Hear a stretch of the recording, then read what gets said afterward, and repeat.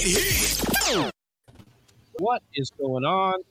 Shouting out to Whisper Nation, all the guys in the chat here, and those that will be coming up soon after that as well. We got Anthony, Albert, Freak Stomp, and all of these guys that are going to be pouring in as well.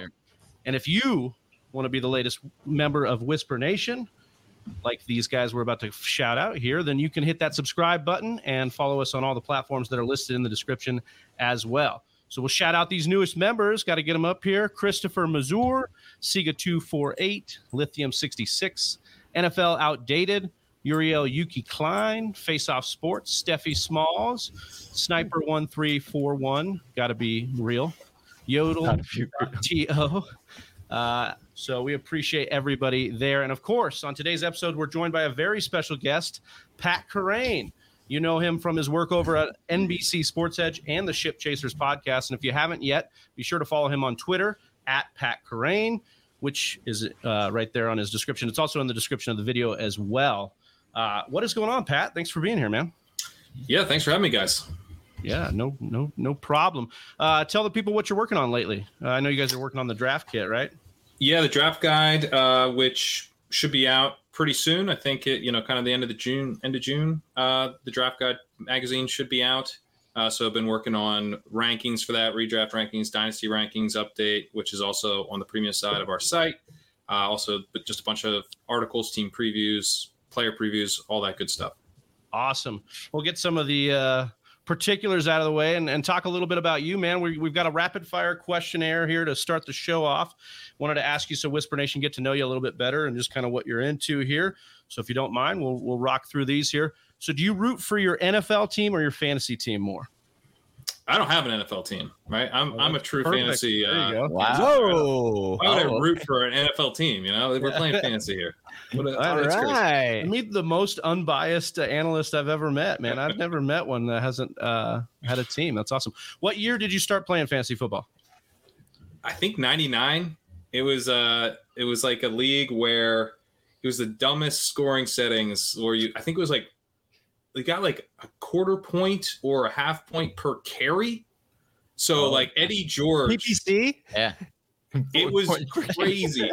So like Eddie George was averaging like 3.8 yards per carry that year in a Jeff Fisher offense. They're just like slamming him into the line, and he was a superstar. So like my perception of like what fantasy football was and how you win was like so absurdly skewed by this league. Oh my God. That's awesome. That's pretty good. Trent Richardson could have used that sophomore season. Oh yeah.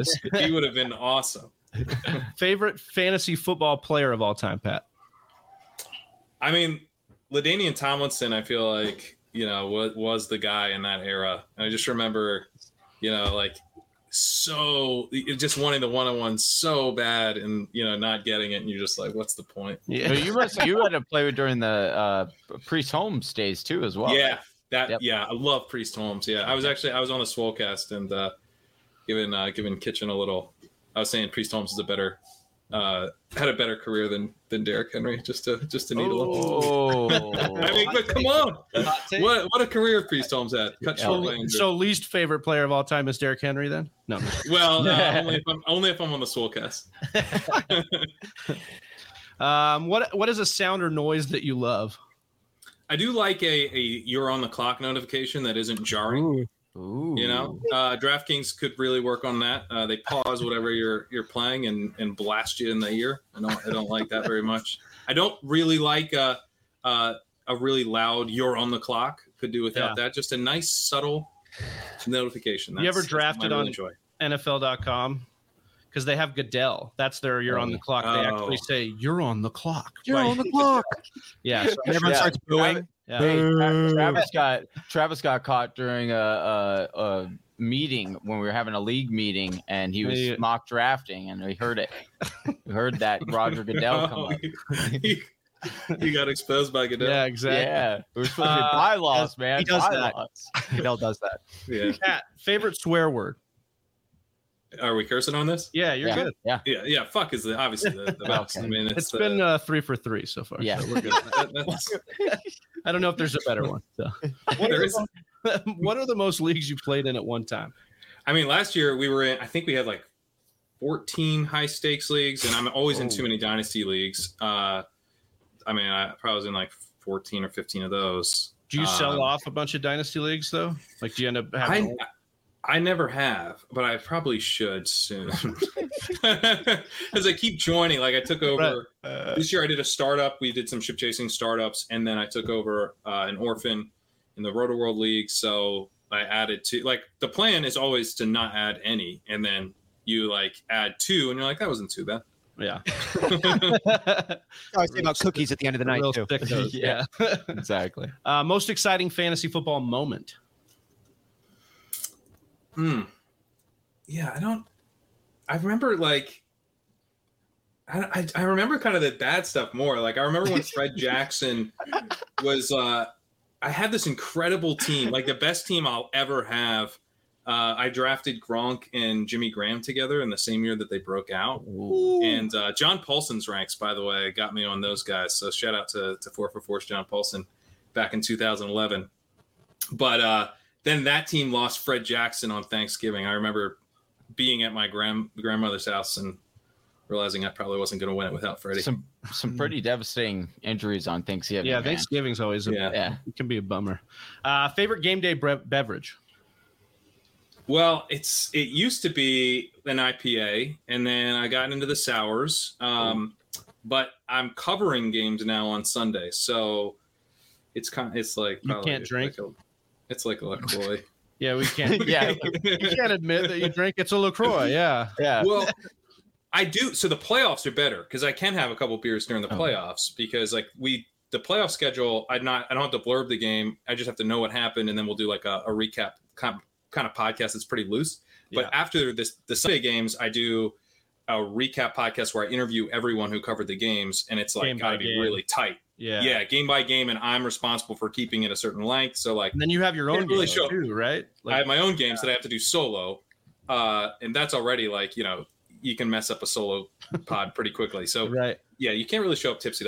It would be nice, but I can't. Boneless or bone in on your wings?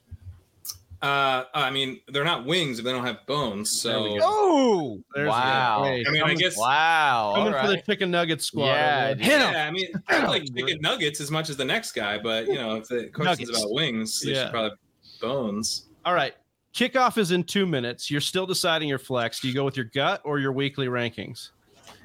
So I guess the way I would normally decide that is like kind of my gut, but I would like think about it like, what does this team need? Like, what's the matchup? Like, I would kind of go through that. Like, I'm already being forced to start this running back who's he's like it's JD McKissick or whatever. Like, I know he's not going to smash, so I really need to swing for the fences with this flex. That's probably how I'd go through it. I like it. All right, so this last one's kind of it's like our guest question. It's tailored towards you, but I'm gonna have the other guys answer first. On Ship Chasers, we heard Pete say that Sky Moore has the best fucking name he has heard for a wide receiver ever. We wanted to know who else, or current or past, you think has a great name for fantasy football. Austin, I'll start with you. I got two. First one is Cooper Kupp. I think his dad was spot on when he said, you know what name would sound really good coming out of a loudspeaker? Cooper Kupp, and he was right. The other one I got to throw out there is Bo Jackson. Mainly, well, it's awesome, but it was also my pseudonym when I was doing some tracking activities back in 2014 was Mo Jackson. It was based off of Bo Jackson. So if I ever needed to go to an event and I didn't really want people following up with who I was, it was Mo Jackson. So those are my two. Ronald says Ocho Cinco, although he changed his name to Ocho Cinco, so I don't know if that technically counts. Hey, it's Johnny. What about you? I would have to go, actually, speaking of Ocho Cinco, not Chad Ocho Cinco himself, but his at one point, his receiving mate, TJ Houshmandzadeh. That is just a fun name to say. I never had him on any of my rosters, unfortunately, but I do like the name. All right, Pat, bring us home here. I'll go with Albert Okwuegbunam, who everyone refuses to even say the guy's name. But I literally went and looked up a video of him saying his name because I was like, I'm sick of not saying. Well, you know what? Name. You say it differently after that video than I've heard anybody who actually has the balls to say it. Like, it doesn't sound like they say it right. Can you say it one more time? Yeah, I believe it's Okwuegbunam. Because it's a big part of this show and mine personally speaking to get people's names on the tee. And it's actually a pet project I want to develop to have like a set of Instagram reels where we get every single NFL player just to say their own name because it's really hard. I would love that. Yeah. Like when Heineke, and you're just like, well, Najee. I loved when Najee did it. Najee was like, everyone keeps saying Najee, and he's like, it's Najee. Tyrod Taylor, Taylor, right? CJ Uzomah. Yeah, he actually did a video. Oh, really? Where he it was a funny video. Yeah, he had some fun with it. Awesome. All right, well, we'll get into some news and notes here, and we'll go through the panel and talk a little bit about it. It'll be interesting to see if Pat was actually responsible for blurbing some of this stuff.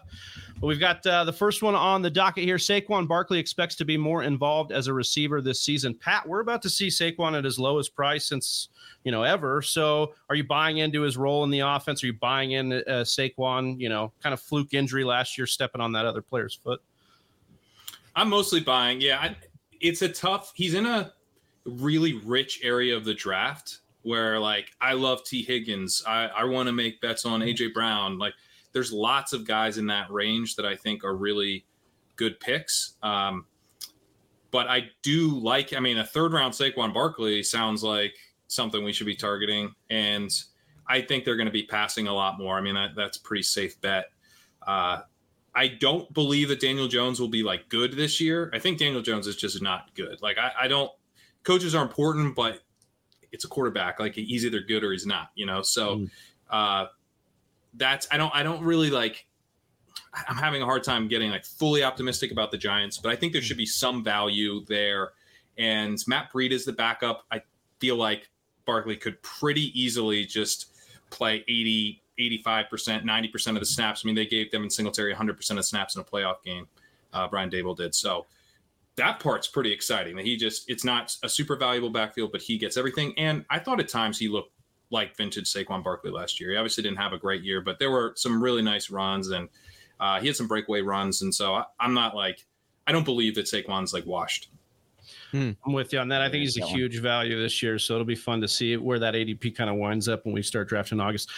Moving on here, we've got Gus Edwards, ACL. He was held out of Ravens voluntary OTAs. So was J.K. Dobbins. Austin, they also brought in Mike Davis. So are you worried yet, or is this just kind of the rumblings early on, and we'll be okay by the time training camp runs around?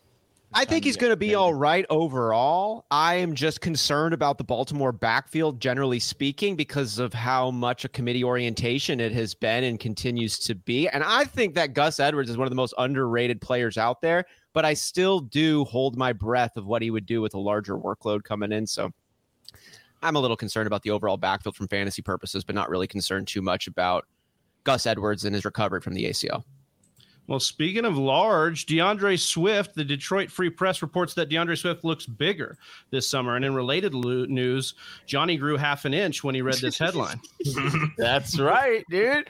I am so jacked on this. Have you seen those photos? My boy looks so good. Woo! I actually wanted to ask you, like, how much do you buy it? I remember CMC a couple years ago looked bulked up. They did the Mike Davis, like, looking jacked. These pictures, aesthetically, they look great for your running back. You want to be like a bell cow, but do you buy into these these running backs bulking up? Well, not really. It's more about like what the coaches are going to take from it. I think like if the coaches feel better about using him at the goal line now, awesome. But like I don't think DeAndre Swift's really good, and I think he's probably got like a 15-pound range at which he can be really good. Right. Maybe at the high end of that range, he's going to be a little less dynamic, but maybe better at the goal line or something, and gets a few more goal line carries. So I think it's probably mostly noise. Right. Moving on, we're going to talk about Kareem Hunt. The Cleveland Plain Dealer reports that the Browns have not had substantive talks with the contract year running back Kareem Hunt. Johnny, when you look at Kareem Hunt, the news was maybe he'd be dealt, maybe he'd be cut. He's kind of in this scenario, but it looks like he's probably staying put. How do you feel about the backfield in Cleveland? I really hope that he does end up going to another team, so that way we can really see Nick Chubb fully unleashed. But again, I think he'll probably end up there when all said and done, and it's probably going to be a lot similar to what we've seen. It will be interesting. He is okay, so he's that borderline RB2, right? But with Deshaun Watson, say potentially for half the season. Does Cleveland's run game may become more intriguing when Deshaun comes back, because it would indicate that you'd probably have Hunt in the backfield a little bit more? Are you asking me? I mean, for me, like, I think that Hunt, well, if you look at Deshaun over his history, he's not targeted the running back too much. So if we're already like lowering the targets, that's where I think, it's more of a contingency thing with Hunt, even though he's kind of defined a role. But then again, I don't know, like, I guess I'd be open to being talked into it because they don't have a lot of weapons there. So, I mean, maybe he does carve it out. We'll move on to another Cleveland Brown, though. Here, a source tells the Cleveland Plain Dealer that the Seattle Seahawks would likely sign Baker Mayfield if he was released by the Browns. Austin, this kind of makes like a lot of sense, obviously. That's why we think he hasn't been dealt. Mm-hmm. I think that my stance on Baker is the same one that it's been. Mm-hmm. They need to work with Baker. Both sides need to come together, put all their cards on the table and say, look, Baker, we loved you at one point. We're moving on. We're trying to get rid of you. We're trying to make a deal happen. People are just not interested with what they have currently seen last from you. So, hey, we're going to do something that works for both of us. We're going to go ahead and have you start out our season because we expect a suspension for Deshaun Watson. This is going to give you, Baker Mayfield, a chance to showcase what you're really about now that you're healed up. Our team is improved. You can come in here, make the most of this situation, set our team up well for Deshaun Watson to come in, take over, hopefully have a head start to get us into the playoffs, and then you get to come off 6, 8, 9 games, whatever that suspension ends up being, showing other teams what you're capable of, and then we will work with you to find a team you want to go to, and we'll make that happen. I think that these two sides having little pissing matches and trying to have an egotistical rundown on this is hurting both of them. It makes a lot of sense if you're asking me, given where it seems the climate is for Baker and where Baker's climate is out for himself and the future plans of the Browns. This to me seems like the most logical path. I hope that they can all take a moment to breathe and come together and do what's best for the fans of Cleveland. Well, we'll see what happens there. Another franchise with some quarterback questions here is Miami. Tua Tagovailoa expects more downfield passing opportunities this season. Pat, this has been like one of the biggest ones, biggest offense I've looked at is like curious because of all the changes that they've had. And with the new coordinator or the new head coach coming in with Mike McDaniel, how do you feel about Tua and this offense? And, we're drafting obviously Tyreek Hill high, Jalen Waddle, kind of the situation going on in there in Miami. I'm pretty optimistic about the offense, but I'm not that optimistic about Tua because I don't think he's going to have a ton of rushing upside this year. And like just kind of what we've seen from Jimmy Garoppolo is like we know that San Francisco can support a lot of weapons, but won't necessarily make the quarterback a fantasy star. And Tua is somewhat similar to Garoppolo. He's very accurate. He doesn't really challenge downfield, but he can throw downfield. And I don't feel like he's, someone who's like can only throw short or has like a problem where he refuses to throw downfield because, they're using Waddle in this really low ADOT role and he didn't really have any downfield weapons last year. I mean, Devontae Parker is not really like his style of downfield weapon. And the offensive line last year was horrendous. It was horrible at pass blocking. It was horrible at run blocking. Like, he's definitely not like Ryan Fitzpatrick or whatever. He's not like going to challenge downfield as like his first instinct, but I do think he'll, with Tyreek Hill, Jalen Waddle, really smart scheme and better offensive line play, I think he'll take his shots, but I don't think this is going to be like, the Bruce Arians type of offense where they're throwing downfield as like a core part of what they do. Right. I mean, so much last year, they were high in pass attempts last year. Miami was one of the league leaders in pass attempts. And then you look at San Francisco, they're one of the bottom teams in pass attempts.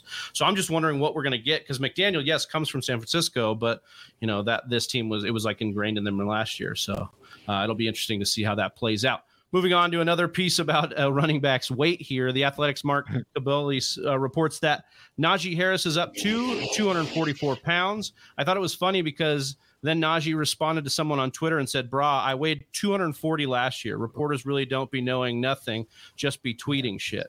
So yeah, dude. Whether or not Najee is actually 244, Johnny, are you excited about Najee as you are DeAndre Swift?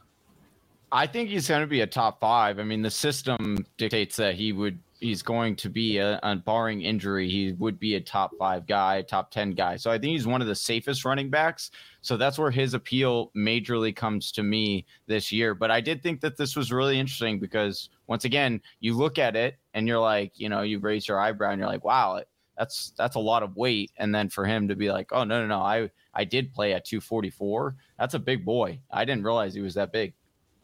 Yeah. I mean, and he's not exactly like he had a great season last year, volume wise. He didn't exactly look like the best running back. So we'll see what happens, like what median we get there. Sticking with the Steelers here, Diontae Johnson. Well, he was first reported not to at Steelers OTAs. Then he went to OTAs. So I guess I want to frame this in a dynasty light, Austin. Are you like with new quarterback in? Obviously, they drafted the wide receivers. Where are you at with Diontae Johnson? Are you kind of holding him or are you trying to get out of Diontae? I just on a gut level with it, I think Diontae Johnson is really talented. I do think he benefited from Ben Roethlisberger's play style of last year. If you could get a premium price on Diontae Johnson, I'd be eager to take that. It would have to be a premium price because I do believe in Diontae Johnson. I think he's really good. I think he still is the top dog over there. But if you can get someone biting in at that top value for him, I would Diontae Johnson or otherwise, I'd say consider that. In this specific case, if you can trade hype for substance, I do that. And I'm concerned there's a little bit more hype surrounding Diontae Johnson because of the relationship he had with Big Ben, one that we just can't guarantee with a new quarterback behind center and the new additions, as you mentioned, coming into the Steelers wide receiver room. Yeah, definitely. Go ahead, Pat. I think he's one of the most overvalued players in Dynasty. He's treated like he's this, like young star, but he's going to be playing with a rookie quarterback. They just added Pickens. Claypool is good and might be moving to the slot potentially for some snaps because Pickens is not going to play in the slot. So you could have maybe Claypool getting targeted at a higher rate, which would really hurt Johnson because that's kind of his thing. And then let's say he has like an okay year. Now he hits the free agent market. So you gotta play that game. So Johnson sets you up in Dynasty where you have to be right. Like he has to be good with a new quarterback and difficult target competition to maintain the current valuation. And then he also probably has to sign with a team that we like because the Steelers have generally let their wide receivers walk outside of like Antonio Brown. They let them go. So that's a lot of risk. There's like a ton of risk with Diontae Johnson.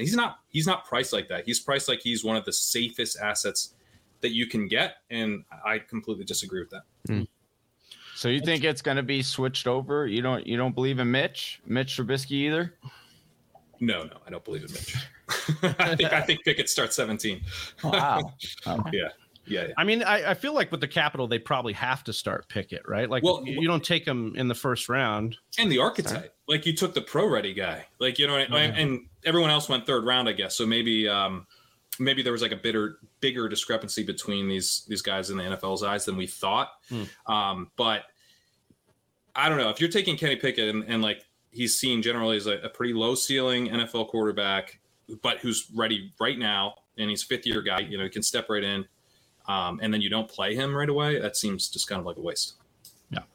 Moving on to another wide receiving room. Well, this news is mostly about Jerry Jeudy here. The Arapahoe County District Attorney's Office has filed a motion to dismiss second-degree domestic tampering charges against Jerry Jeudy.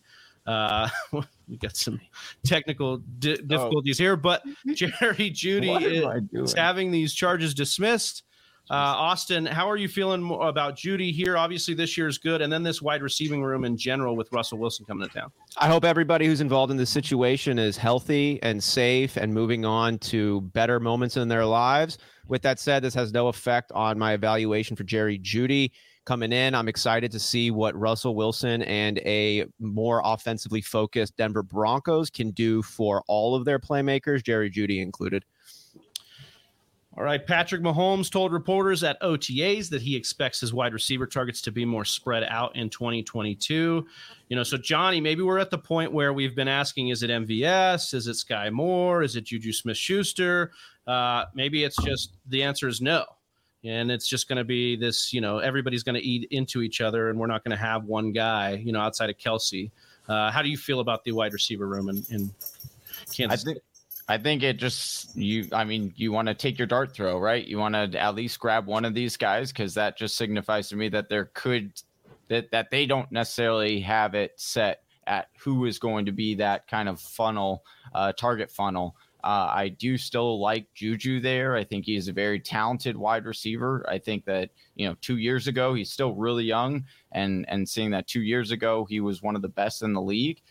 We'll see what he could now do with Pat Mahomes.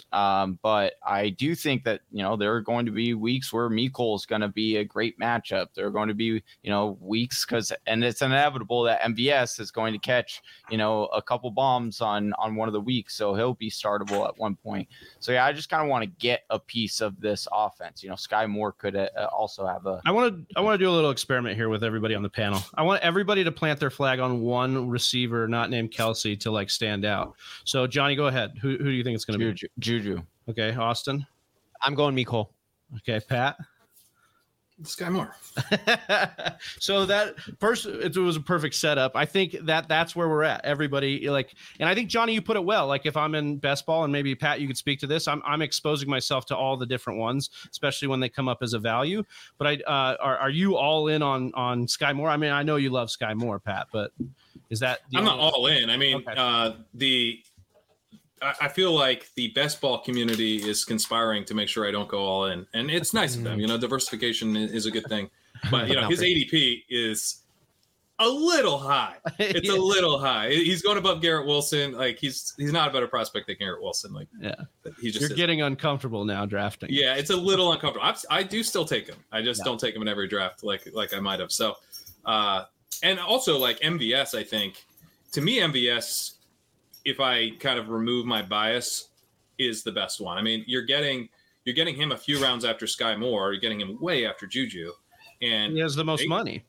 He has the most money, and he's signed past this year. Juju's on a 1-year prove-it deal. Right. I mean, he's the guy that they might actually be interested in installing as a key part of their offense, and he's not going to be a classic number one receiver, but they need someone to be able to take the top off defenses. That was a crucial part, and it won't be maybe as important since they're not going to be able to directly replace Tyreek Hill because he's not replaceable. But I think that getting him as if he's not a key part of the offense when he very much could be is a really nice value.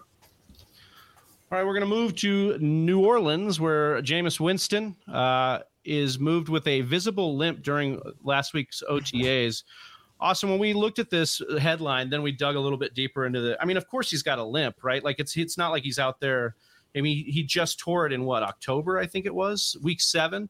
So, how are you thinking the limp is a big deal here, or are you thinking that he's just kind of rushing to come back? Or I'm not stoked about a limp.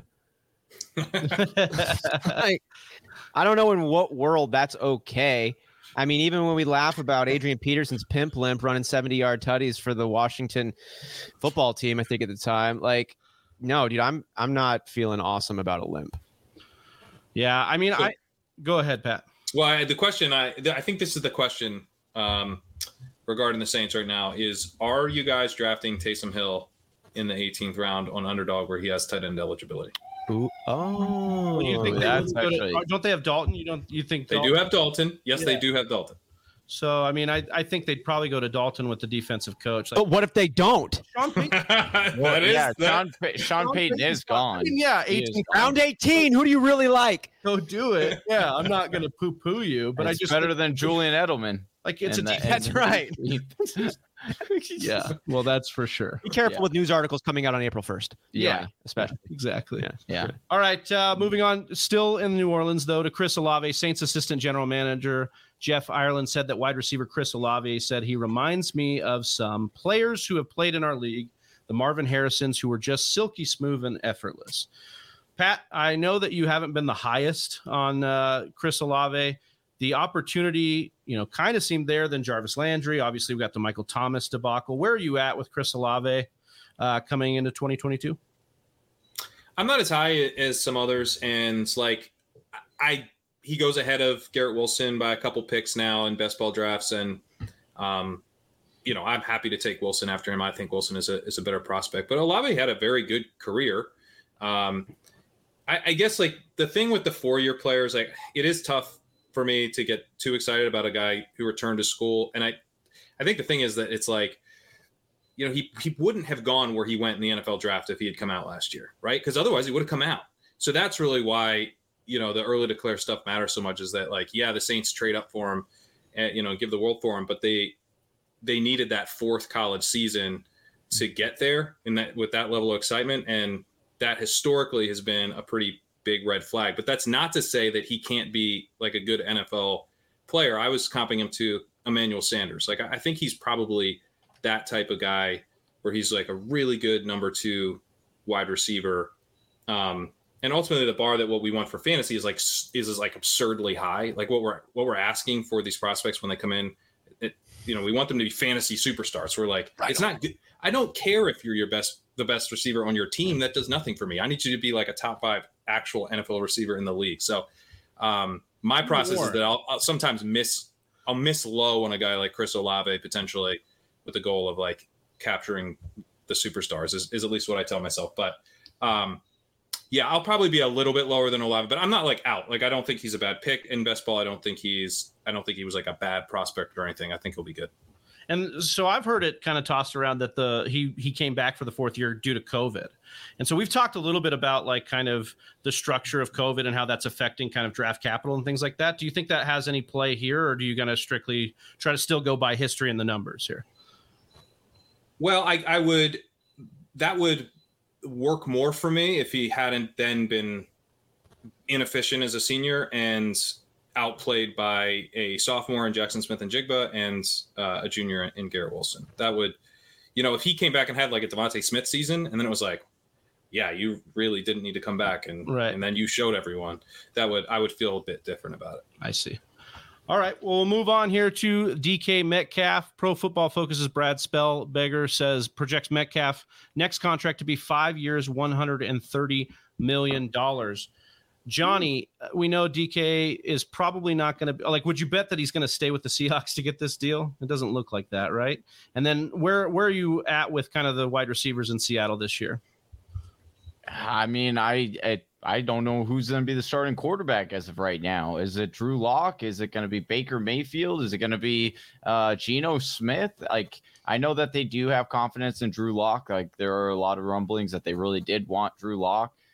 Again, there are signs pointing that DK would be the more beneficiary for that type of quarterback.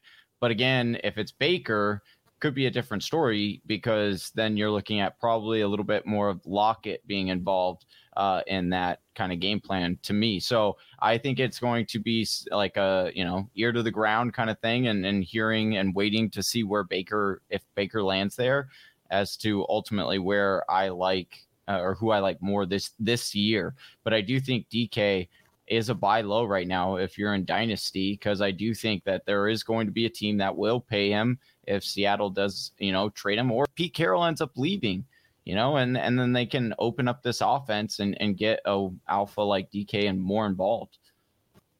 I can't believe Seattle traded Russell Wilson. I'm still so what were you doing? Anyways, we'll move on to another mind-boggling headline here.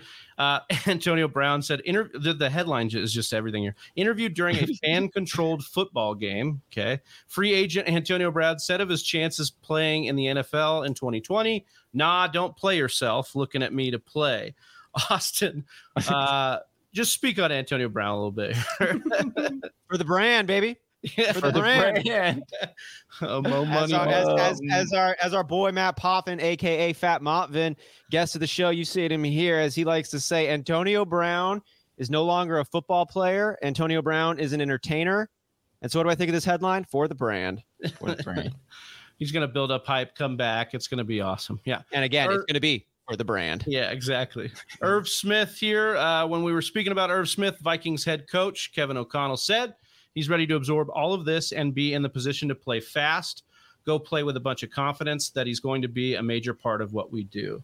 Pat, I want to talk about the Vikings because I think they're kind of under the radar a little bit. And with this new transition, Kevin O'Connell, do you see some real upside? Obviously, Justin Jefferson, but in the offense as a whole, being better than expectation this year? Yeah, I do. I definitely think there's upside.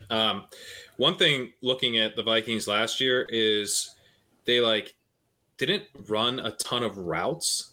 Like if you just look at like how many routes were out there on any given play, like the Vikings are kind of one of the lower ones, and the Rams are among the league leaders. So like the tight end is running a route, the running back is running a route. They're not staying in to block, right? And so like if you just like think about that, like oh yeah, like Zimmer's calling max protect. Right. You know, that's not helping.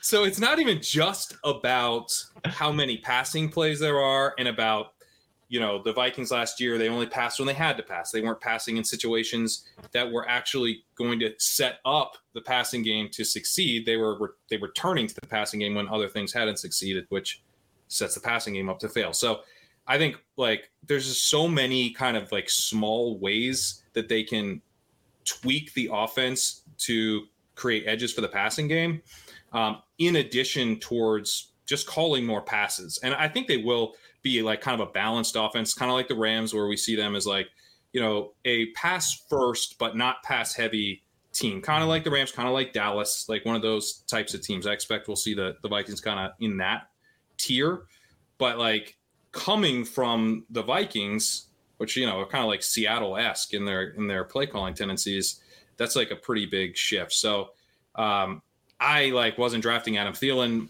much last year, which, you know, I probably should have just because of his touchdown role. But like, yeah, I'm more open to Irv Smith, Thielen, Osborne, like throwing in those guys on stacks. Like if I have Jefferson and making like a stack out of it is more fun this year than it was last year for sure. And I'm doing it more. Sounds good. We got George Kittle, who is missing OTAs, and he's expected to miss the rest of them with a lower body injury. Austin, are you concerned about Kittle here? Not just with the injury, but we're moving to Trey Lance as well. I know we've drafted him a bit in best ball, but how do you feel about like managed leagues, redraft, that kind of situation? Not good, my dude. But we're playing fantasy football and let it ride. And I think that George Kittle might be the most high ceiling tight end in the NFL today, just given the way he is.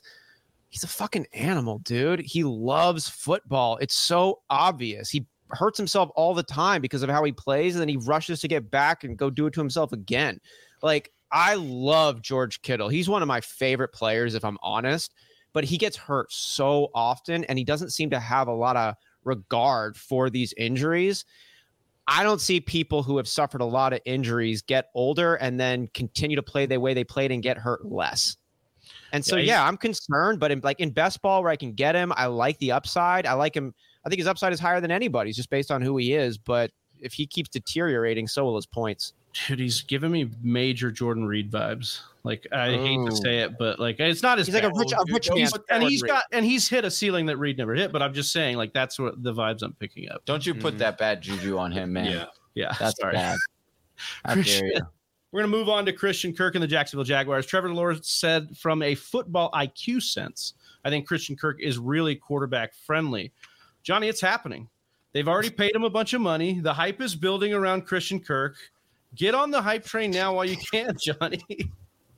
He's just like Office Space, like, hey, Peter, what's happening? That's how I feel like this has come through here.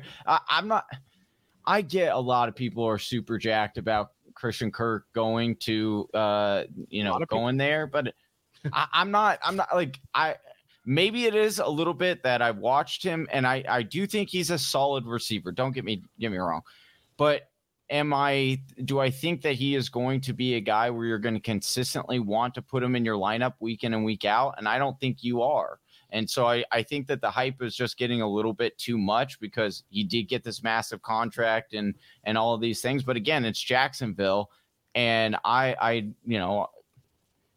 don't know how many times you're going to really want to throw Christian Kirk in your lineup based on a matchup or feeling good about, anything that the Jaguars are doing this year. I just got to throw in. I got to throw in this 1 point on the Christian Kirk side because it's one of my end of season in my fantasy diary notes that I threw in however many years ago. And it was from Michael Crabtree with the Baltimore Ravens. Just because you got a guy in the wide receiver 1 spot doesn't mean you got yourself a wide receiver 1. It's not like the running back position where the opportunity is still going to net you points. Even if you're that number 1 dog at the wide receiver spot, it does not mean you're going to finish with a ton of fantasy points. So just keep that one. he's probably going to be playing the slot. And so it's like, you don't want, if anything, you would want the outside guy for Doug, because that's like the Alshon role, to go up and get it. But like, that's not who Christian Kirk is. So it's like, he's a slot guy. So, and yeah, it's just, I'll stay away. I think he could end up being like early Cleveland era Jarvis Landry or something. You think so? Sure. I think he could, but I mean, he wasn't particularly fun to start, but he racked up, he had like 22% share or something like that. Yeah. I think he was like 13.4 points per game in his first year in Cleveland. I think he could get there, but I'm not excited about him either. It's just more like, it's like, he feels like the type of guy that there's going to be a bunch of pieces next offseason that was like, Christian Kirk was wide receiver 26 last year. Yeah. It's like, yeah, but I never started him. Yeah, right, exactly. I feel like he's going to be constantly in our Sunday morning lineup shows, like this guy or Kirk, and I'm going to be constantly like that guy. It doesn't matter. Like, fill in the blank here. Pat, I wanted to pitch this one to you. Okay, so over the last 2 seasons, we've seen these wild headlines that have turned into just bullshit in the season. So a couple years ago, it was Justin Jefferson couldn't win against press coverage. Like, he couldn't win against man coverage. He was going to suck in the NFL after training camp. Then it was Jamar Chase couldn't catch the football because it didn't have white lines on it. And now we've got Treylon Burks not able to finish practice, and he's got asthma and all these things. So if it follows that line of thinking, he's going to be a massive smash this year, right? Yeah, I hope so. I like Treylon Burks a lot. But I mean, this would be a concern if it continues through training camp. Like, if he's, if it's like a conditioning issue or whatever, like he's just having a hard time finishing practices. Like, Vrabel does seem like the kind of guy who would not be into that. It's like, you got to be out here working hard. Like, it would cost him playing time. So I don't think it's like just like definitely a non-issue, but all this stuff that, he needed to hit an inhaler or whatever was happening in May. Does feel like stuff that we'll kind of look back on and be like, oh, it was fun. This was silly. Yeah. Dude, there was a clip where Vrabel was like, I guess like a lineman got injured or something during practice. And like, he just yells to the whole team, like, why are you standing around? Let's move it down 10 yards and let's get this baby off the field. Let's go. Like, oh my gosh. Rub some dirt on it. It'll be good by the time you get married. Moving on here, we'll talk about David Njoku. This happened a little bit last week, but he got a 4-year, $56.8 million extension. Austin, you've been in on David Njoku. We've seen these these tight ends take a little while to break out. He's an athletic freak. They moved on from Austin Hooper. We've got presumably Deshaun Watson in there this year. Is David Njoku becoming one of your favorite late round guys here? Dude, I've had a soft spot for David Njoku going back, I think, 3 years. Time is hard these days with all that we've had to go through the last couple. But I think it was 3 or 4 years ago, and I screenshotted a David Njoku update where it said David Njoku, who has moved into the tight end 1 conversation. And I remember circling that in rainbow, the rainbow colored 1, and sending it to our League of Record group chat and being like, David Njoku is a tight end 1. Suck it, y'all, because I had just picked him up off the waiver. And then that next game, I can remember the fall where he fell upside down and he landed on his arm and he broke his hand. And I was like, well, there goes my tight end 1 that I just got for free. That sucks. And then Austin Hooper came over and had that fatty contract. People forget, though, David Njoku was a top prospect. Drafted in the first round, correct me if I'm wrong there, and he was looking really good until these unfortunate series of events has kind of diverted the way that we evaluate David Njoku because of the injury and then the additions at the tight end position. So this, though, he's still in his mid-20s. They just gave him a fatty deal. And they got rid of all their other pass catchers. Jarvis is gone. Amari Cooper is gone. I think David Njoku comes into the best situation he has in the last couple of years, and he's got the talent to actually make something of it. So, yeah, I'm stoked on David Njoku. Yeah. I mean, I think he fits some of the bill like we're looking for. We want an athletic tight end. We want a decent offense. We want a good quarterback. So if Watson's on the field this year for him, I think that's a really good match for him to be a guy to throw a dart on. And low-key, he targets the tight end a little bit more than you think he does. Like Fells was actually... How do you know what I think he does? Because I I know you. Fucking know You're you, in my head, dude.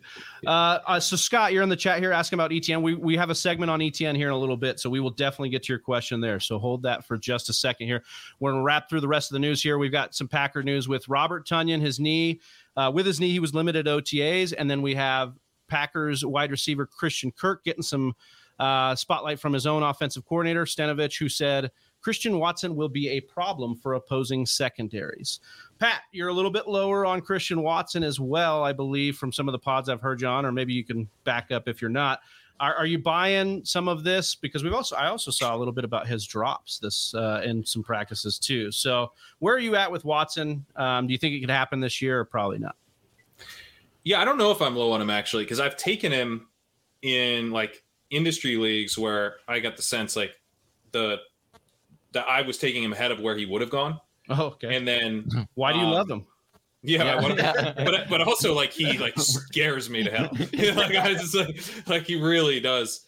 Because I mean, you're really with Watson just betting on an athletic profile. And he like crazy efficient last year, but he was playing at an FCS school and it's an FCS powerhouse. And like, yeah, I hope so. I hope you were crazy efficient if you're supposed to be like a borderline first round NFL talent.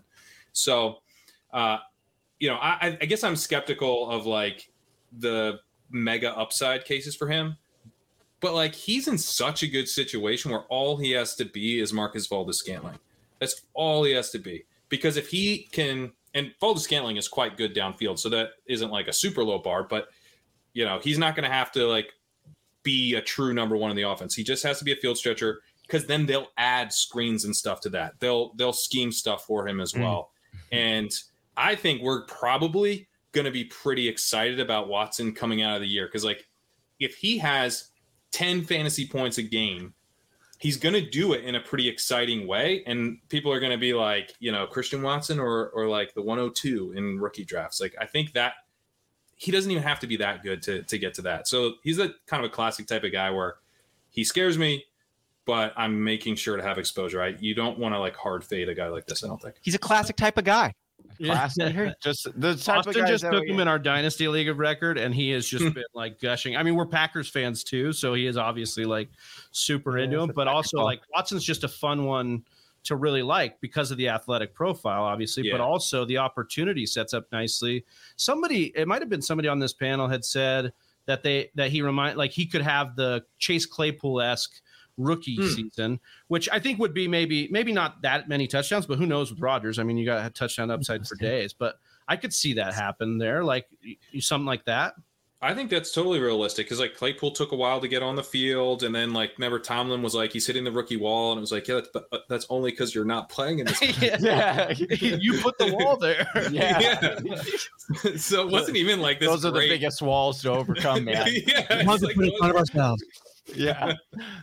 So I don't think that's like overly optimistic that he could have that kind of season. And like we were very excited about Claypool. I still think Claypool's very good, even despite like a somewhat disappointing follow-up to that season, because he looked so good as a rookie. Oh, I thought you were going to say you thought he was good because you watched his TikTok videos. And I was going to be like, okay. TikTok scouting. Yeah, TikTok scouting, exactly. Yeah, it's what you got to do these days. Hey. All right, well, that wraps up the news and notes. Obviously, there was a ton of it there, but we had to get through some of this stuff that, it's fun to get these mini takes here as we head into the offseason. But we want to talk a little bit about some of Pat's work here. Obviously, he does a lot for Dynasty rankings, and he's got an article that kind of goes through each of his rankings. That article's link is in the description below here. It's his positional and top 50 there. But we wanted to pull out a couple pieces of here, and I just loved what you said here about Kenny Pickett. A slight dig at him here. You said, "Welp, I hope you like low ceiling quarterbacks as much as the Steelers. After he went 20th in the NFL draft, it's impossible though not to rank Kenny Pickett as the Superflex QB1. And believe me, I've tried." So I just wanted to bring that one up there. I think it's a little bit funny, but I mean, an underwhelming class all the way around here, right, Pat? Yeah, I mean, just a brutal blow to the quarterback class. We didn't the wide receiver class we didn't really get, other than Justin Ross, who didn't get drafted at all. Basically, like everyone I was like kind of excited about did get drafted, and we even had some extra guys like Wan'Dale Robinson that we thought might be day 3, go day 2. So that was awesome. But then we have these quarterbacks, Malik Willis in particular, sliding to the third round is a real bummer, because for fantasy, he has this really exciting upside profile. Even as a second round pick, you'd be like, look, he's going to be Jalen Hurts. He's going to be out there sooner than later. But third round, it's like such a gigantic gap in the franchise commitment.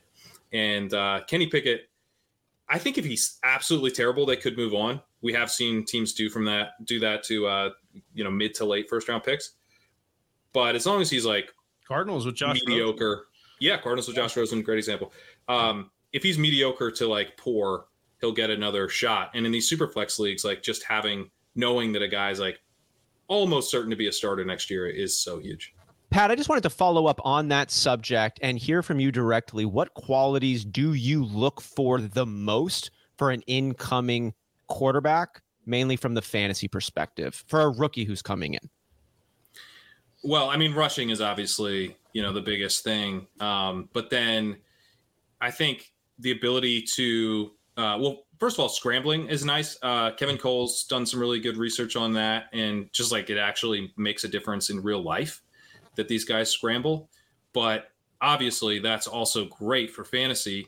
And, we've seen, some of the work that he did was showing like, it's not enough to just like be athletic. Like scrambling shows you that these guys are actually looking to make plays with their legs, which was like a key thing with Mahomes, for example. And Pickett's actually a scrambler. Pickett, Corral, these guys, Howell, basically the whole class scrambles. So that's nice. But then I think deep throws are also nice to see.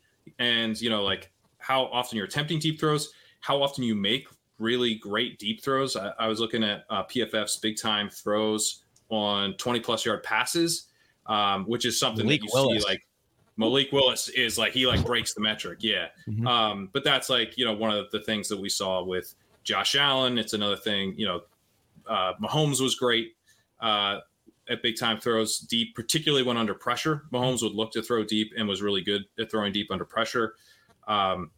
So yeah, I think for fantasy, like if you just had a guy who can run around and hit throws deep, like you don't really even need anything else. I mean, Jalen Hurts would kind of be that guy, right? Like Jalen Hurts has plenty of warts as an NFL quarterback, but like he is a great rusher and he is looking to rush and he hits big plays downfield, and potentially with AJ Brown, that part of his game will really jump up another level. So that's probably the biggest things that I think probably go like underemphasized. Like as fantasy players, we should probably emphasize big plays and rushing a lot more than like traditional scouting.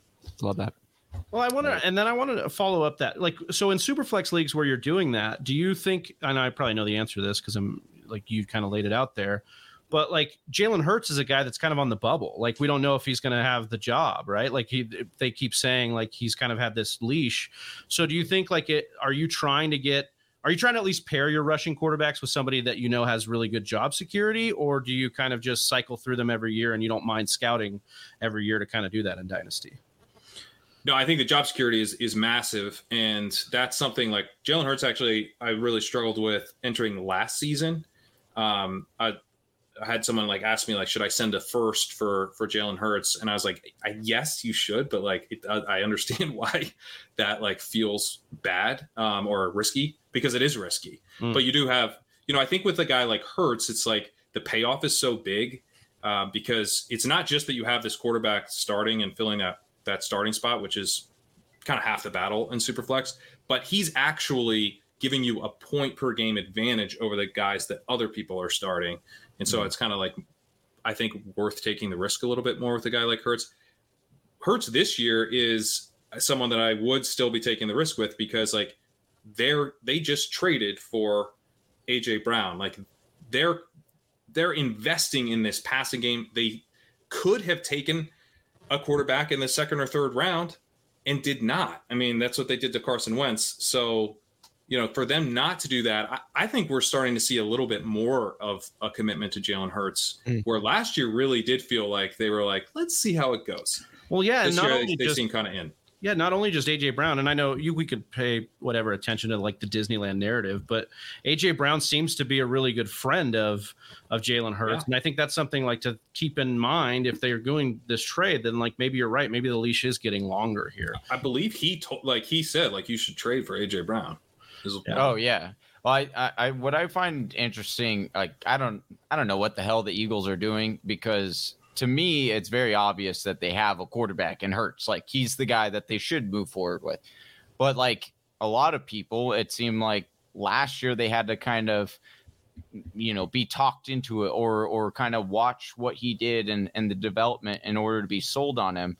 And then, but even with that, they're still not 100% sold. So it is almost like that in the back of their minds. They're like, oh, well, next year we have a massive quarterback class. Like this year's was weak. Next year's supposed to be stacked. There's supposed to be a lot of talent, especially at the quarterback position. The Eagles have a lot of picks next year as well. So they're probably thinking to themselves like, all right, we're going to push it all in. We're going to give him everything he wants because he really says and thinks that he's a good quarterback. I believe he's a good quarterback. And then if he doesn't, then they're like, well, now we have all the pieces that we possibly need as far as picks go in order to get one of these top 5 quarterbacks that are going in the first next year.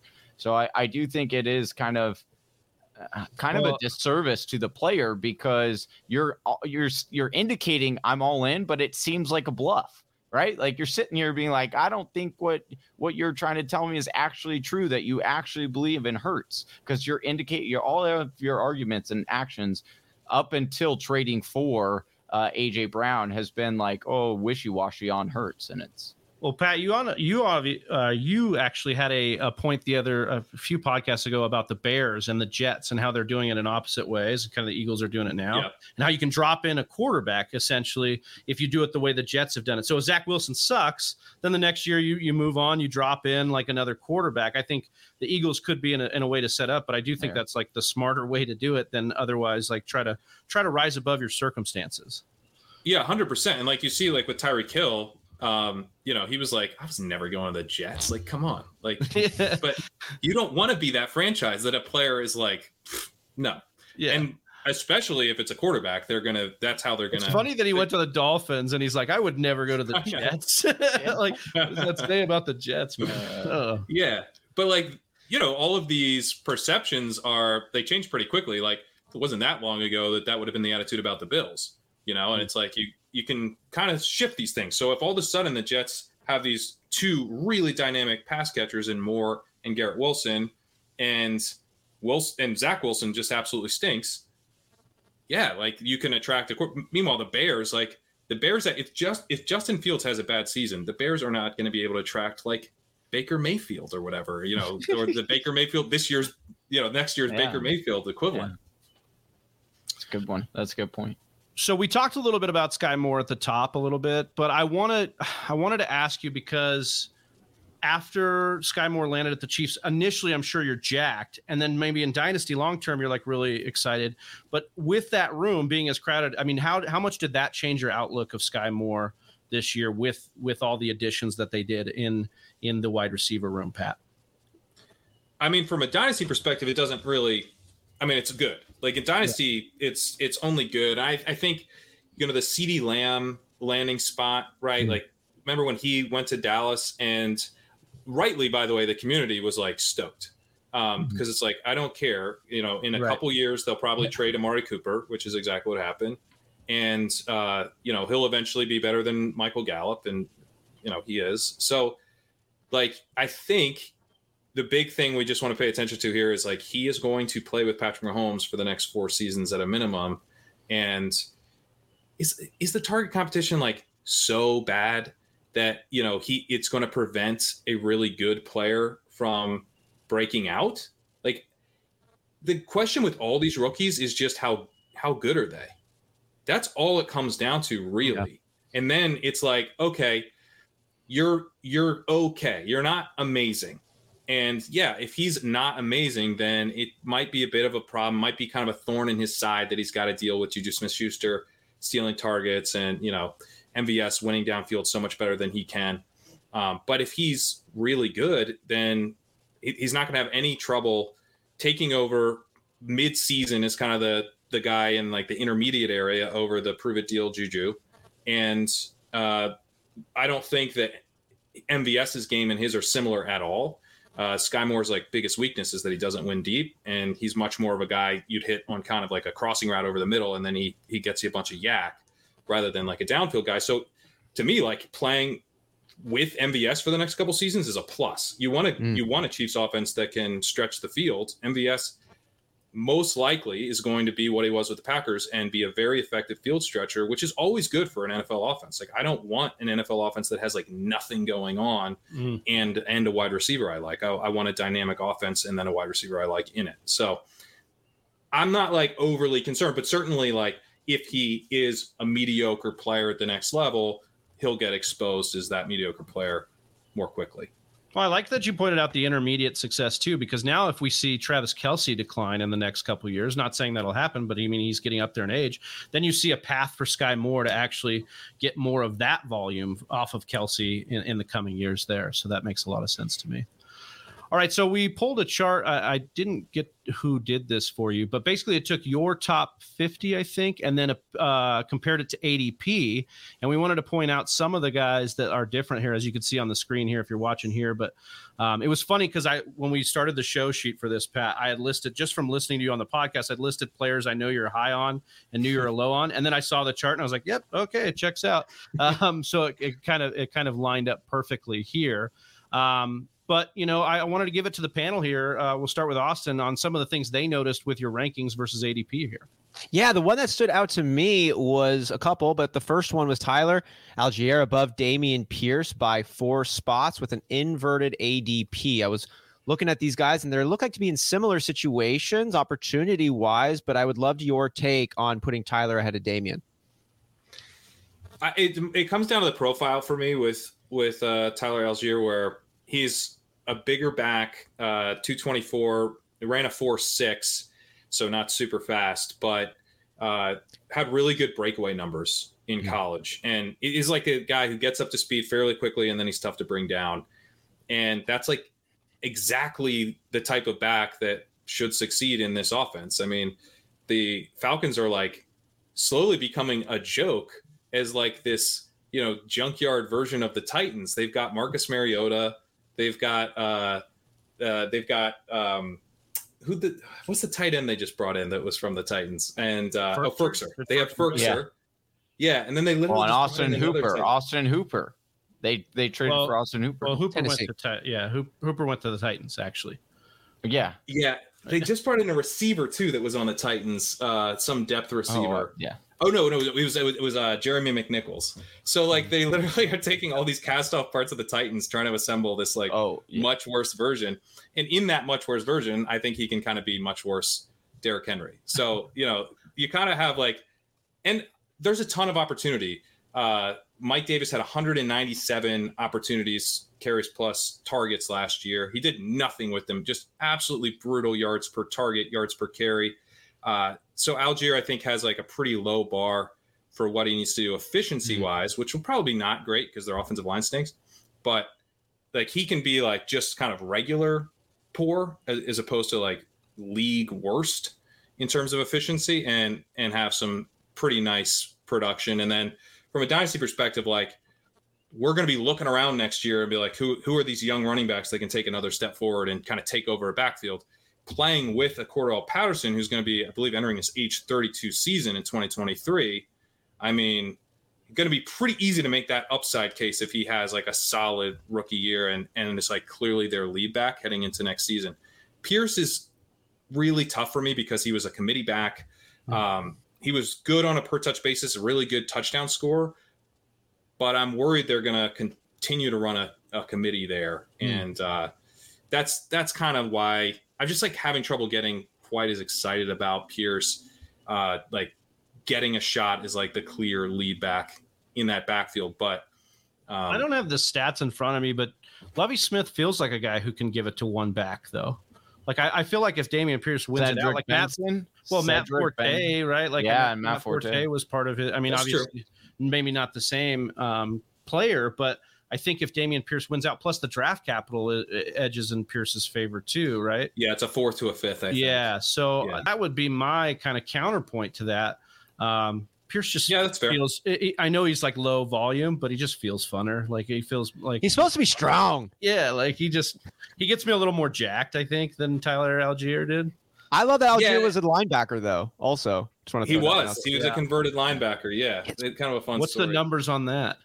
I believe he had a sack. Very good. Very good hurry to conversion rate. I meant like, have we seen this before? Have any famous Javonte Williams played linebacker? Okay, there you go. He's in high school. Javonte. He can see the holes and he hits them hard. It makes sense. I mean, most players in high school play both. That was the joke. That was what I was getting at there. But. Yeah. But yeah, I mean, like taking Dameon Pierce over Algier, I think is totally fine. It's more about like, and the draft capital stuff. Like to me, it's like your day 3. Your day 3. Like it's not. I don't think 4 or 5. That stuff really matters. I mean, 4 or 7 probably matters, but like 4 or 5. So it's to me like you're in this range. The way this year's draft class goes is like this is pretty flat. You know, if you like Pierce more, like take Pierce. So I wanted another philosophy question because you talked about draft capital just now. I was thinking about this and like just the way the league has changed and the way they value running back. Do we think that draft capital is going to change in the next couple of years, like the value of draft capital with running backs, Pat? Yeah, I wonder if it already has. I mean, like, you know, like I guess last year, right, we had Najee Harris, and Travis Etienne go first rounds. Breece Hall feels like maybe 10 years ago he would have been a first round pick or something. And it's weird to me. I don't really see like why, like Hall's like a very good prospect. So if like Najee Harris is going first round, why is Breece Hall not going first round? But he also doesn't feel that different than Dalvin Cook, who was a second round pick. So or Joe Mixon, who's a second round pick, although maybe some off the field stuff knocked him out of the first era. But I feel like it's been a few years where we've seen kind of this transition, and we're probably done with like, you know, the Todd Gurley in the top 10 and the Zeke Elliott in the top 10 stuff. Saquon. Yeah. Saquon. Yeah. Maybe I'm being too optimistic about the NFL here. I think we just summed it up by just saying those names, and then we figure it out.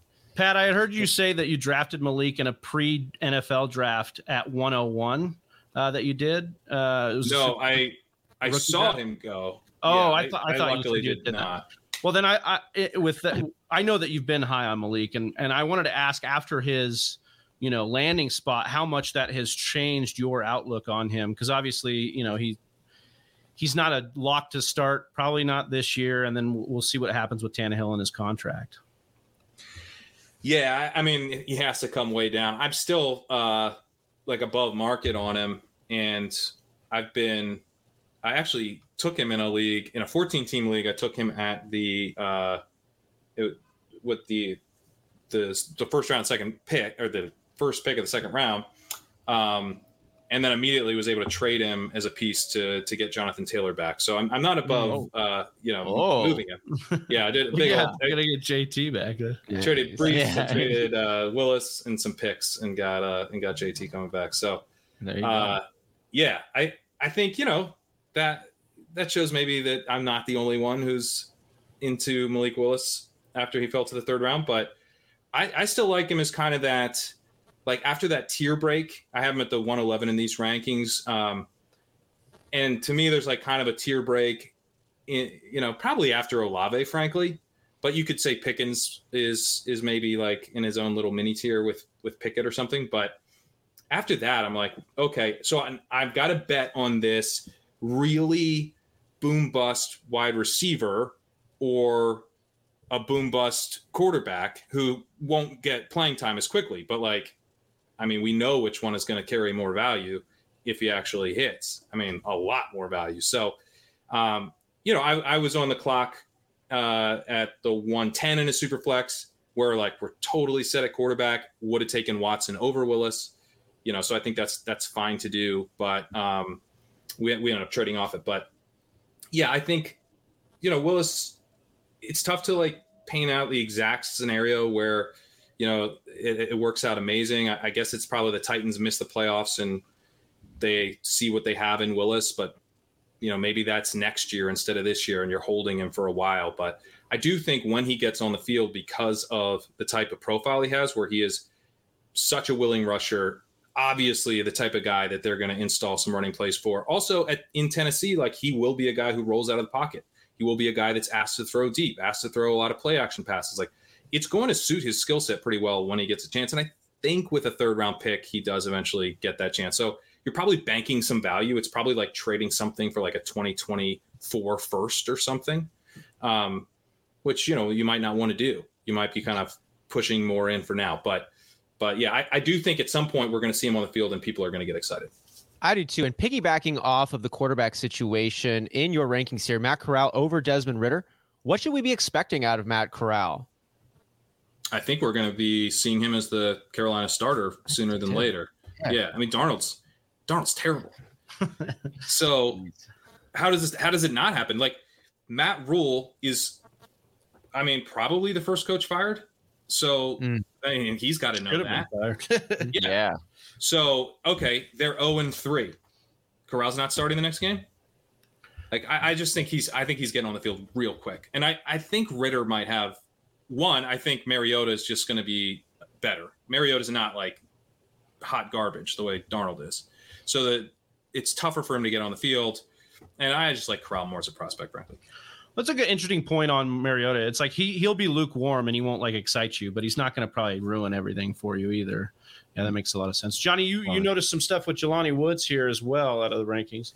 Yeah, I noticed that your biggest difference is Jelani Woods from ADP to your particular rankings. Is there anything that you're hearing about Jelani, or any particular reason why? Why do you hate Jelani? Yeah, Minus 15. Why do you hate him so much that you would put him down? Say it. So Mike Leone was messaging me about this, and I did kind of bump him up in my own rankings of like where I was drafting these guys. I was like, okay, like, you're right. I probably should take Jelani Woods over, Ty Chandler or whatever. But guess what? I'd still take Jeremy Ruckert first. My thing with Jelani Woods is he wasn't a pass catcher for basically his entire career. Then as a 5th-year senior, he's got the cheat code. The athleticism. Well, no, he was a quarterback. He was a quarterback for a long time, and he got recruited as a quarterback to Oklahoma State. And then he didn't get on the field, transferred to Virginia, and Virginia was like, you're a big-ass dude who is just an athlete. We're going to put you at tight end. And so then he went to tight end and picked up the position. That's how – but, yeah, so that's why it's like I think it's always interesting when you bring in these tight ends that have these, like, potential dual eligibility on, like, these wild – you never know, if Johnny's putting his Sean Payton hat on and wishing. I'm just saying, like, this is my Taysom Hill project right here. I'm just saying he's like 6'7", 260, 270. That dude is massive, and he runs like a 4.4 something. I think he has the highest relative athletic score among ever. Yeah. Ever. Yeah. That's indicator. I prefer guys who are that's exciting, but generally at the tight end position. I like them to catch passes. There's like two different positions that you're playing. Like an NFL, he could be an awesome NFL tight end. I mean, Mo Alley-Cox is kind of an example of this. It's like Mo Alley-Cox is a giant human who like certainly could catch passes, but mostly blocks, and he's like good enough at that, and that's kind of his role. Like, I guess he had a 14% yardage share in this Virginia season, which was like his only season as a pass catcher. Like Daniel Bellinger had a 15% career yardage share. Like he was catching passes over, his whole career. Like that's just more interesting. By the way, Bellinger, great athlete, shows up with the Giants. He was starting Ricky Seals-Jones this year. Ricky Seals-Jones is not good. We know that. Like Bellinger could be the starting tight end for the Giants for the last like 6 games of the season. Mm-hmm. I mean, we're getting excited about him after the year. Like, I don't know, Jelani Woods. I understand very athletic, but the Colts have run a tight end by committee for years now with this coaching staff. They also have Kyle Granson, who is like a pass catching kind of move tight end guy. They drafted in the 4th round last year. Didn't embarrass himself as a rookie. Didn't really flash much, but I would expect that he is involved over the next couple years. And again, I just think like Woods is, I care a lot more about the pass catching profile than the athleticism. The athleticism to a point. Like if a guy's a terrible athlete, Jalen Weidemeyer or whatever, like that's a bummer, man. Like, you're not going to be a fantasy star. But you know, the guys who are sufficiently athletic and showed more as a pass catcher, I'm just going to be a lot more interested in. Before we move fully off of Dynasty here, talk a little bit of redraft before we head out. I wanted to ask if you had any best practices, maybe one best practice or personal tip that you'd like to share with a little nugget. Yeah, just the dynasty heads out there that are going to try and get into it this year. I mean, I guess the big thing for me, like philosophically, is like just when you're looking at the players on your roster, just ask yourself, what if you're wrong? Because I think the bias, I mean, you have a very strong bias that like you have these guys, you pick them for a reason. Like these are your favorite players for the most part, and you're higher than market on these guys, like almost by default. That's how they ended up on your team. So you're probably going to have rose-colored glasses on for a number of these players. But the key to winning in Dynasty is to have a roster chock full of players who, after the season, everyone wants. They want to be trade. You're getting trade offers. You're getting peppered with trade offers all the time. You know, so that's like the easiest way to make sure that you're in that position is to go like, okay, I think that the market's completely wrong on this guy. I think he's going to crush this year. But what if it does? What if he doesn't? Then does the bottom fall out? Because like let's say that guy's Javonte Williams. You're like, I'm not worried about Melvin Gordon at all. I think he's going to crush. Javonte Williams doesn't crush this year. You're still totally fine. Right? Like there's lots of guys who are insulated. So you can figure out guys who you like and are insulated. Those are like the perfect guys to make bets on.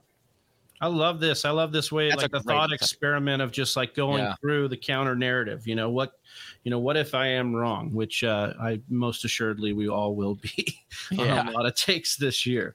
All right, let's move on to some redraft talk here. Pat, on a recent show, you were talking about Travis Etienne. I wanted to play this clip for Whisper Nation here to talk a little bit about Etienne afterwards. So we'll get this going here and then the power of television. My first player is Travis Etienne. He's one of these running backs who goes in a range in these drafts that you can kind of do anything with. Like if you want to basically go zero running back, you got a late pick. You can get him in the late 5th round. So, you know, maybe not technically a zero running back drafting a running back in the late 5th, but kind of like Miles Sanders a few years ago when he was a rookie. You get him in that range. You can often find like a breakout running back type in that late 5th range who, you know, kind of serves as like a very weak anchor running back or kind of the premium zero running back type of build. But if you want to go with like the superhero build, I think Etienne can be a part of that. You take an early running back, you get Etienne as one of 2 running backs. You can wait a long time for your 3rd running back. Or if you wanted to take 3 in the first 5, just tackle on 1 more, kind of do a classic hyperfragile. He really fits those builds. So for me, like just kind of where Etienne's going in that late 5th range, and after Breece Hall, he just kind of fits with a lot of draft builds, which is one reason that I like taking him a lot. But the other thing is that like it feels like you get kind of the post-hype sleeper with Travis Etienne. I thought he was a better prospect than Najee Harris. I thought he was a better prospect than Javonte Williams. I think he was a better prospect than Breece Hall. And you're getting him after Hall in drafts. You're getting him way after Williams in drafts. You're getting him way after Najee Harris in drafts. Now, I get why. I mean, we've got the injury concern. We, potentially have James Robinson lurking. But that James Robinson injury is like, I'm okay fading a quick comeback with the Achilles stuff. So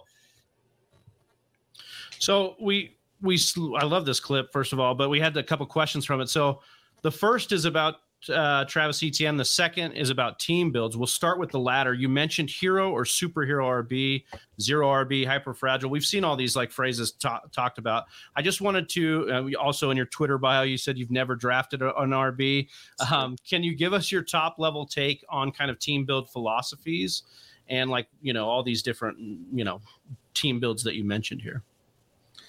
Yeah, I would recommend Pete Overzet did a really good video on kind of all these strategies and breaking them down like in really good detail on YouTube. But I think they really all come down to like limiting the amount of like dollars that you're putting in. Like if you think of like an auction draft, like you just want to limit how many of your dollars that you're spending on the running back position. And there's like a million ways that you can do that. Like if you don't take a bunch of running backs early, or any running backs early, let's say in the first 5 rounds, then you probably want to take like, 3-4 guys in kind of like the 7 to 12 range, let's say. And then, tackle on a couple lotto ticket type of guys. That would be like a 0 running back build.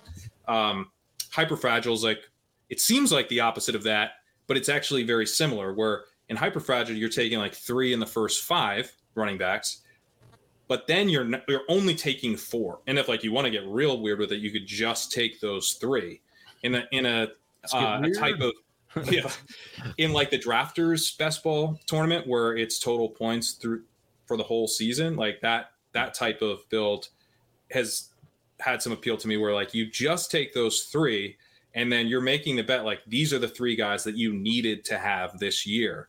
And because I already have those guys, then I'm just going to go find points elsewhere. And, the running back position tends to have a lot of busts. It tends to have some guys that really crush. And so I think for that reason, the strategies that limit the amount of the like total draft capital that you're putting into the running back position, which means limiting how many early picks you're spending on them, end up being consistently profitable strategies. Here, running back is probably like the easiest one and and one of the most consistently profitable. Great best ball strategy, great redraft strategy. You just take 1 in the first 2 rounds. You kind of build your team around the bet that this guy is going to go off. This guy is going to have like the legendary season, the season that makes kind of everyone remember, like, oh yeah, that was the Jonathan Taylor season, like last year was, or whatever.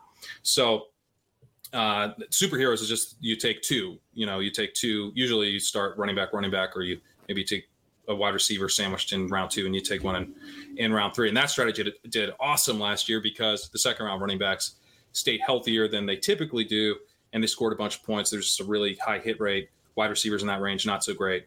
Wide receivers just after that, awesome. So if you were kind of done at running back at that point and you're just, you're hitting Kupp, you're hitting Debo, you're hitting Chase. So, the strategies are going to vary very much like the results are going to vary a lot based on how the ADP sets up with the particular breakouts of that season. But kind of all these strategies are like different flavors, I think, of a similar philosophy, which is that, you want to figure out ways to get upside at the running back position without overspending in terms of your team draft capital.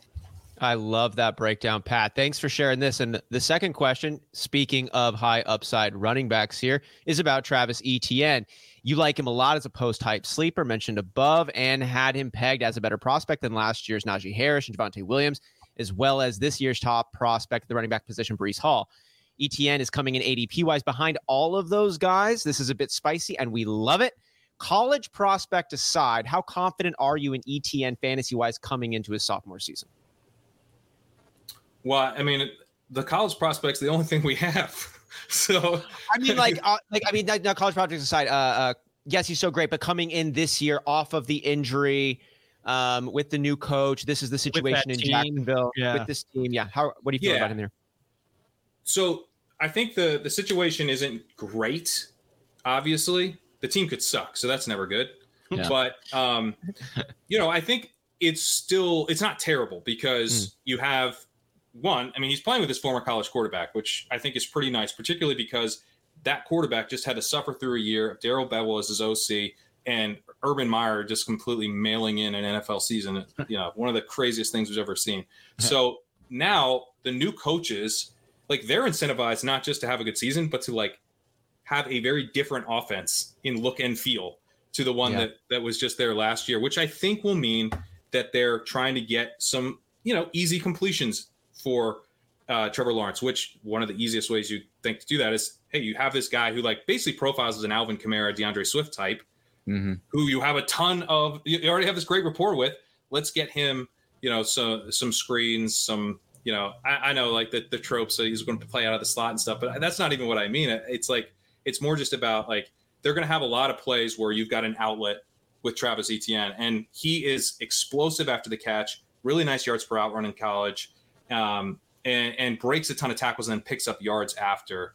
he's not the type of guy, like his profile doesn't suggest that he'll ever be like a workhorse type, but you know, that DeAndre Swift profile can be a fantasy superstar.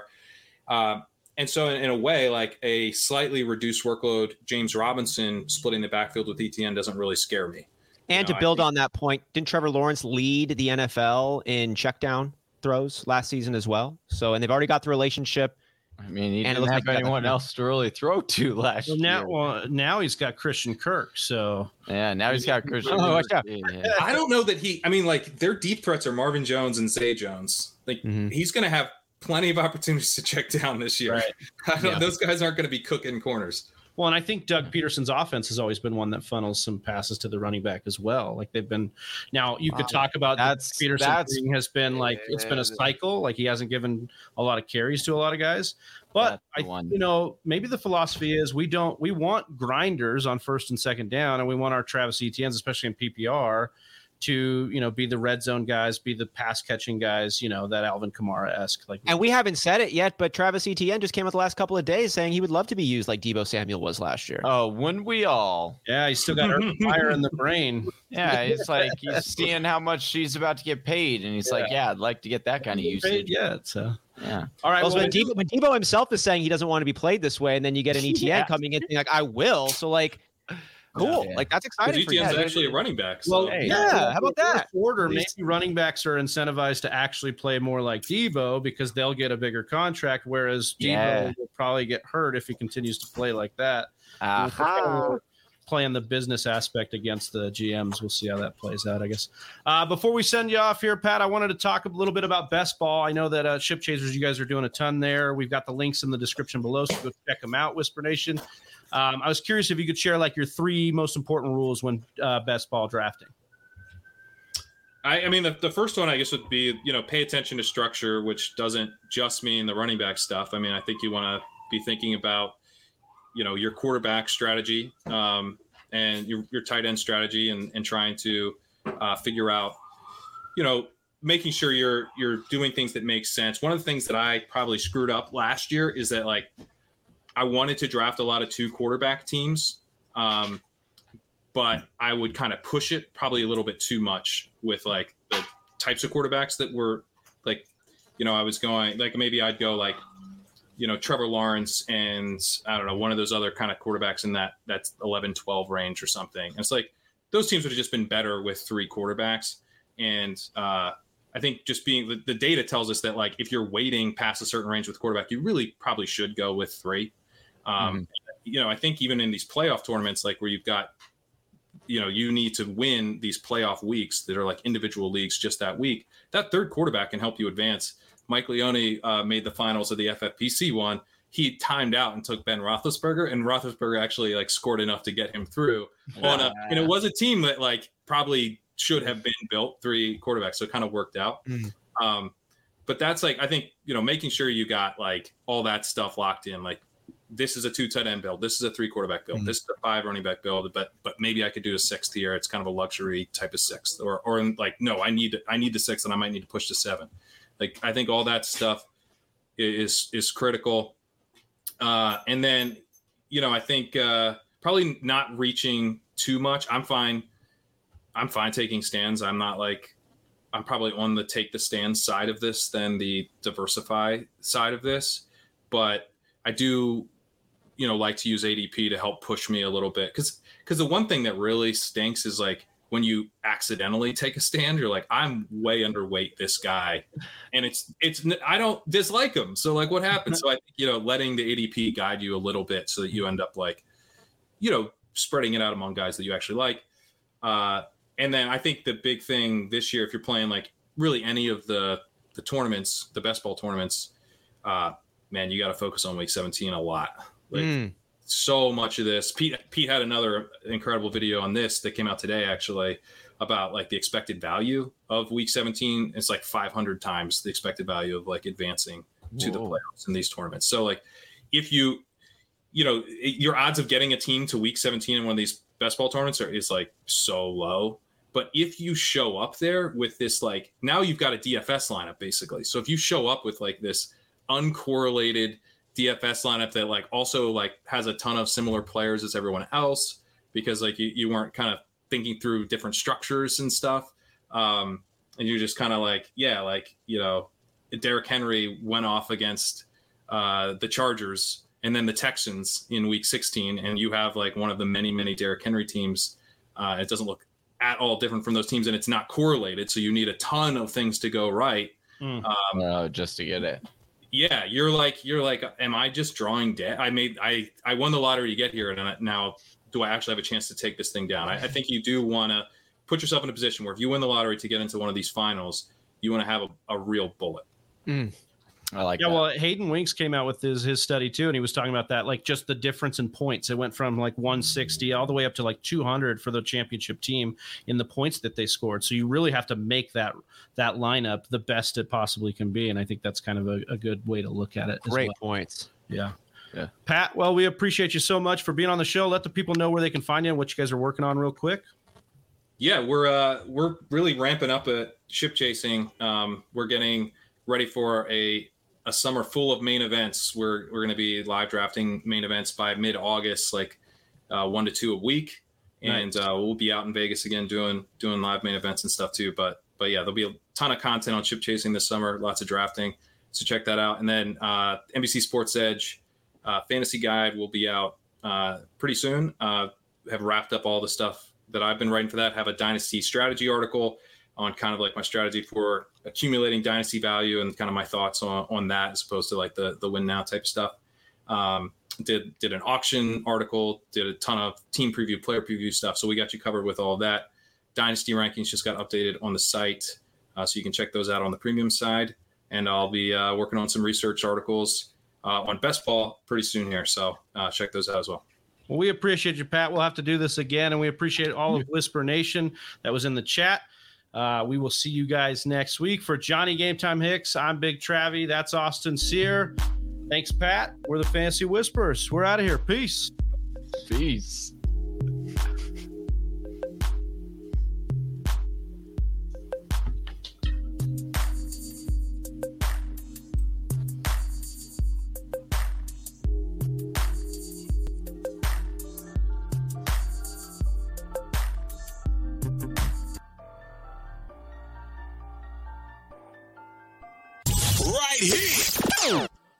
Hey, do you like mock drafts? We do too. You can come back every Monday and mock with us. Check out one of these videos and make sure you're liked and subscribed.